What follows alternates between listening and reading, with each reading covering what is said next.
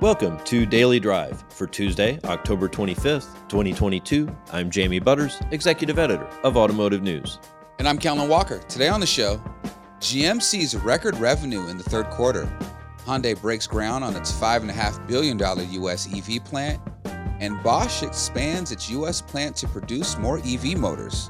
Plus, a look at auto supply and demand with LMC Automotive President of Global Forecasting, Jeff Schuster. We don't think we're going to be able to say we're out of this and back to normal really until sometime in 2024. Let's run through all the news you need to know to keep up in the auto industry. General Motors says its net income soared 37% in the third quarter to $3.3 billion. That's as improved truck production and rising prices helped the automaker generate record revenue. GM's global revenue rose 56% to almost $42 billion in the quarter. Adjusted earnings before interest and taxes rose 47% to more than $4 billion. GM shares rose 3.6% to $37 in morning trading. Hyundai breaks ground on its $5.5 billion EV and battery plant near Savannah, Georgia today. Hyundai plans to begin commercial production in the first half of 2025 in the massive plant in Bryan County, which will have an annual capacity of 300,000 units. The groundbreaking comes amid complaints from Korea and the European Union over U.S. electric vehicle tax policy. The Inflation Reduction Act requires EVs to be assembled in North America in order to qualify for U.S. tax credits. Hyundai and its affiliate Kia were excluded from the EV subsidies because they don't make EVs here.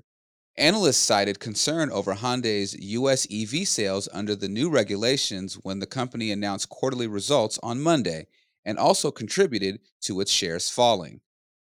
German supplier Bosch says it will spend more than $260 million to expand production of electric motors at its U.S. plant. This month, the factory in Charleston, South Carolina, began producing e-motors, which are critical parts for electric vehicles. They will supply the Rivian R1T pickup, but Bosch said it has secured additional electromobility business that requires an expansion. The investment will add about 75,000 square feet to the plant's footprint by the end of 2023 and cover the purchase of manufacturing equipment. The new business comes as Bosch invests heavily in its electrification offerings worldwide and regionally. The company has spent about $6 billion over the past few years to boost its EV-related products. And Toyota has humble expectations in the U.S. for the 2023 Toyota Crown. The brand's new lifted fastback-shaped sedan replaces the Avalon in the automaker's lineup. It's returning what is considered one of the brand's most storied nameplates in Japan to the U.S. for the first time in 50 years. Toyota says it expects to sell only about 20,000 Crowns in the U.S. per year.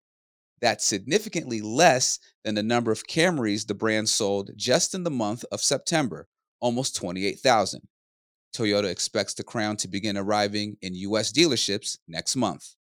And those are today's headlines. Jamie, those GM Q3 sales numbers are looking really, really good. Do you think just the truck revenue was pulling the weight?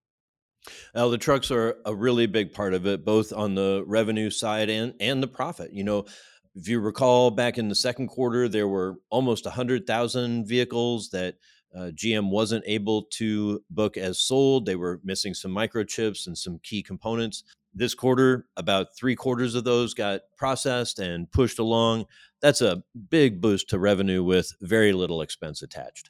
I see. Coming up, we'll hear from LMC Automotive President of Global Forecasting, Jeff Schuster, about where things stand with supply and demand and how soon things will look more normal in the auto industry. That's next on Daily Drive.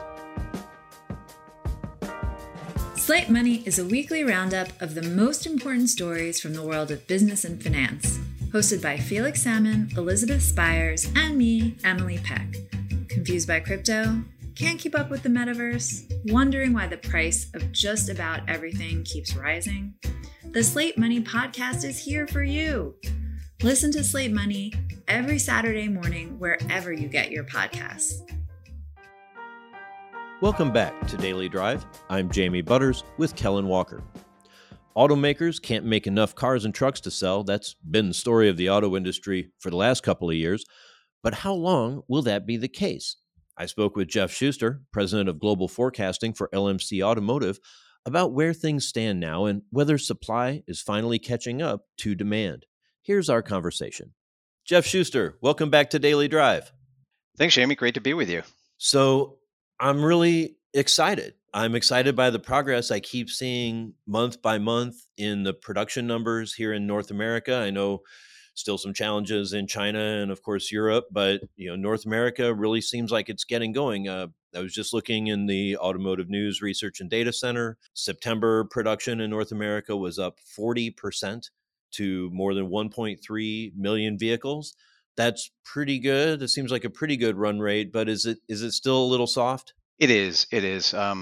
Obviously, we're going back to September of last year, hit really hard by the chip crisis.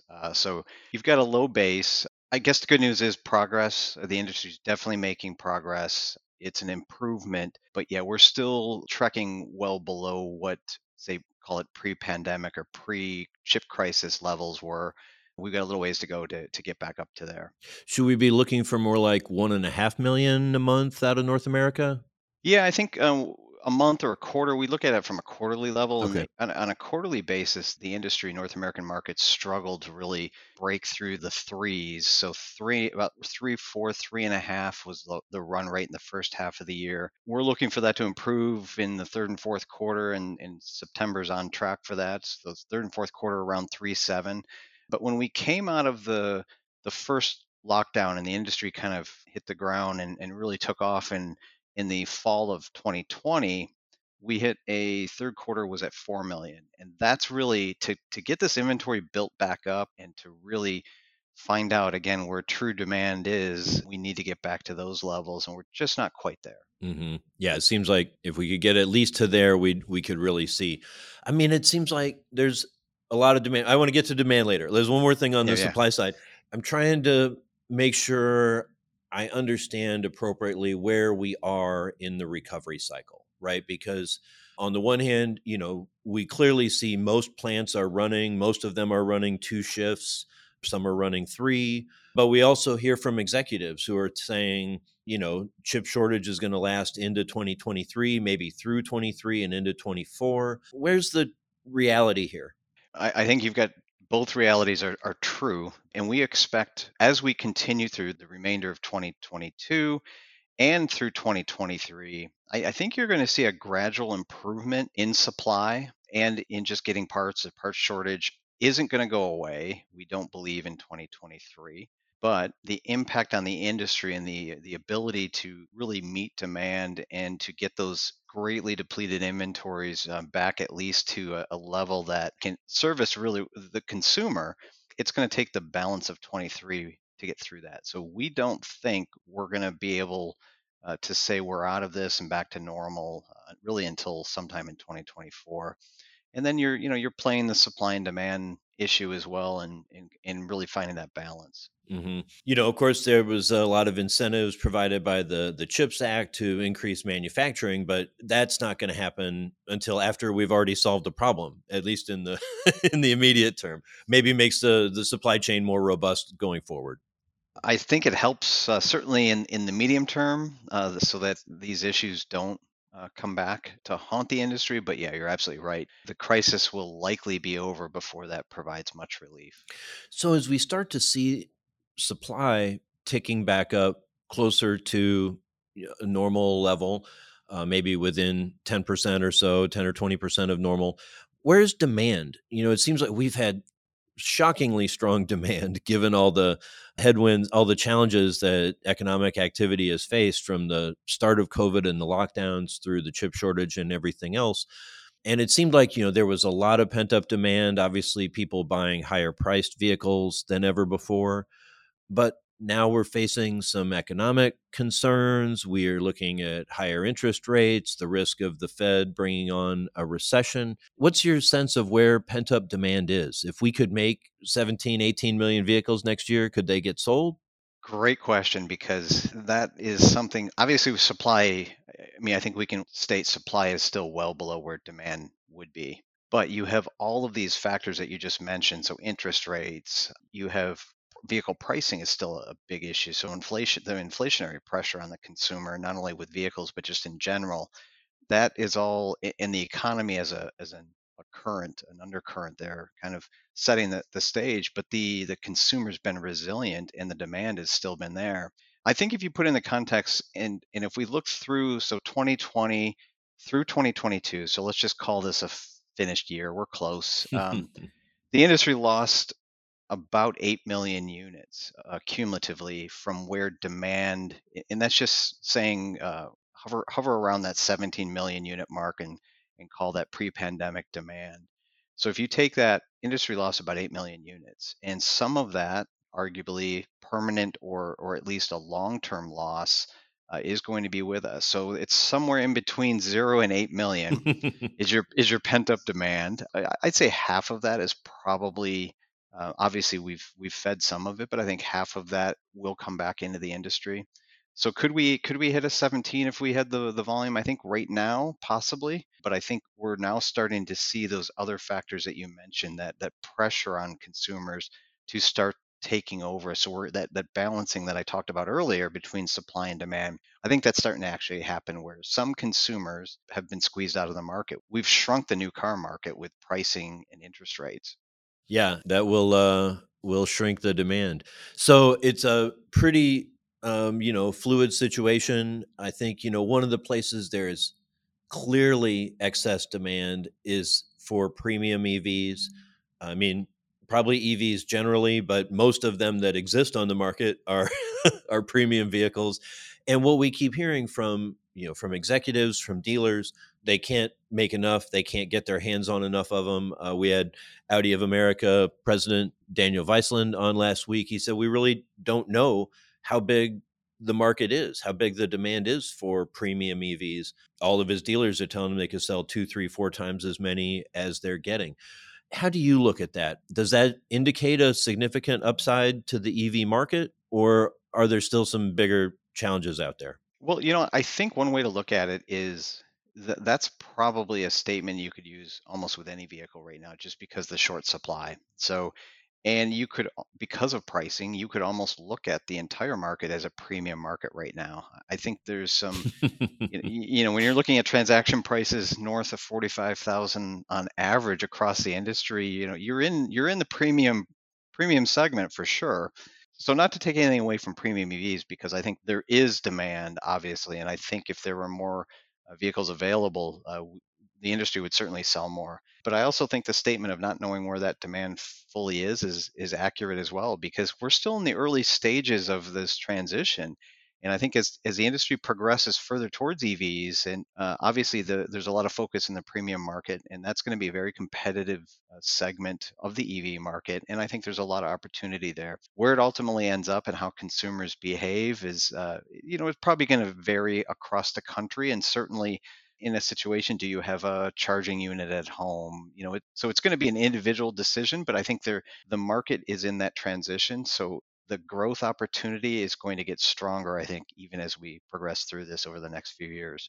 Of course, one big advantage for those luxury EV buyers, they probably own a home with a garage Yes. where they can charge at home. And I think a lot of people, once they wrap their head around that, it's like, yeah, range anxiety, schmangs anxiety is just, just if you're only driving it anywhere that you're going to get back to your home that night, it's just not really an issue.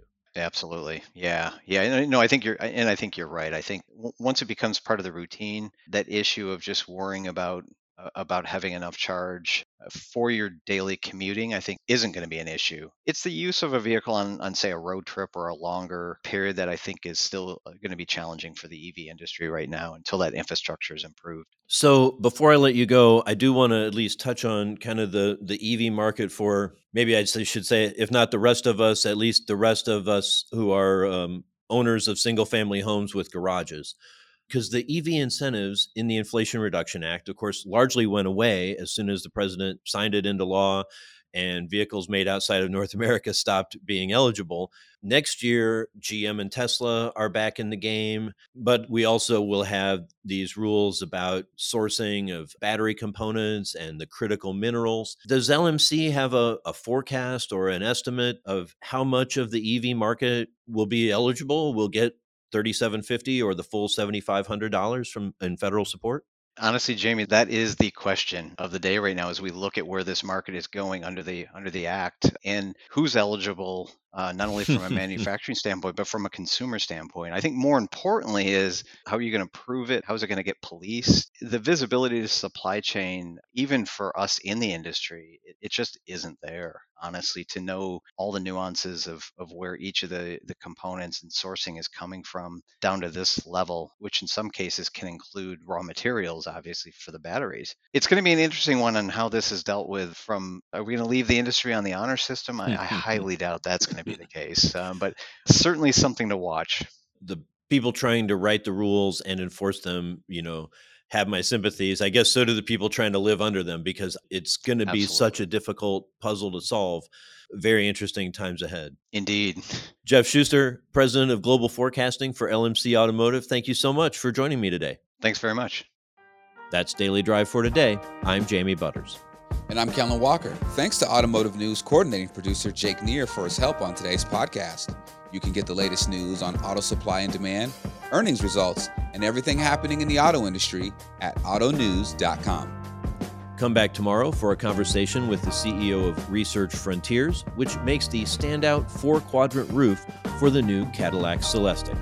If you enjoy the podcast, remember to like, leave a review, and subscribe so you never miss an episode.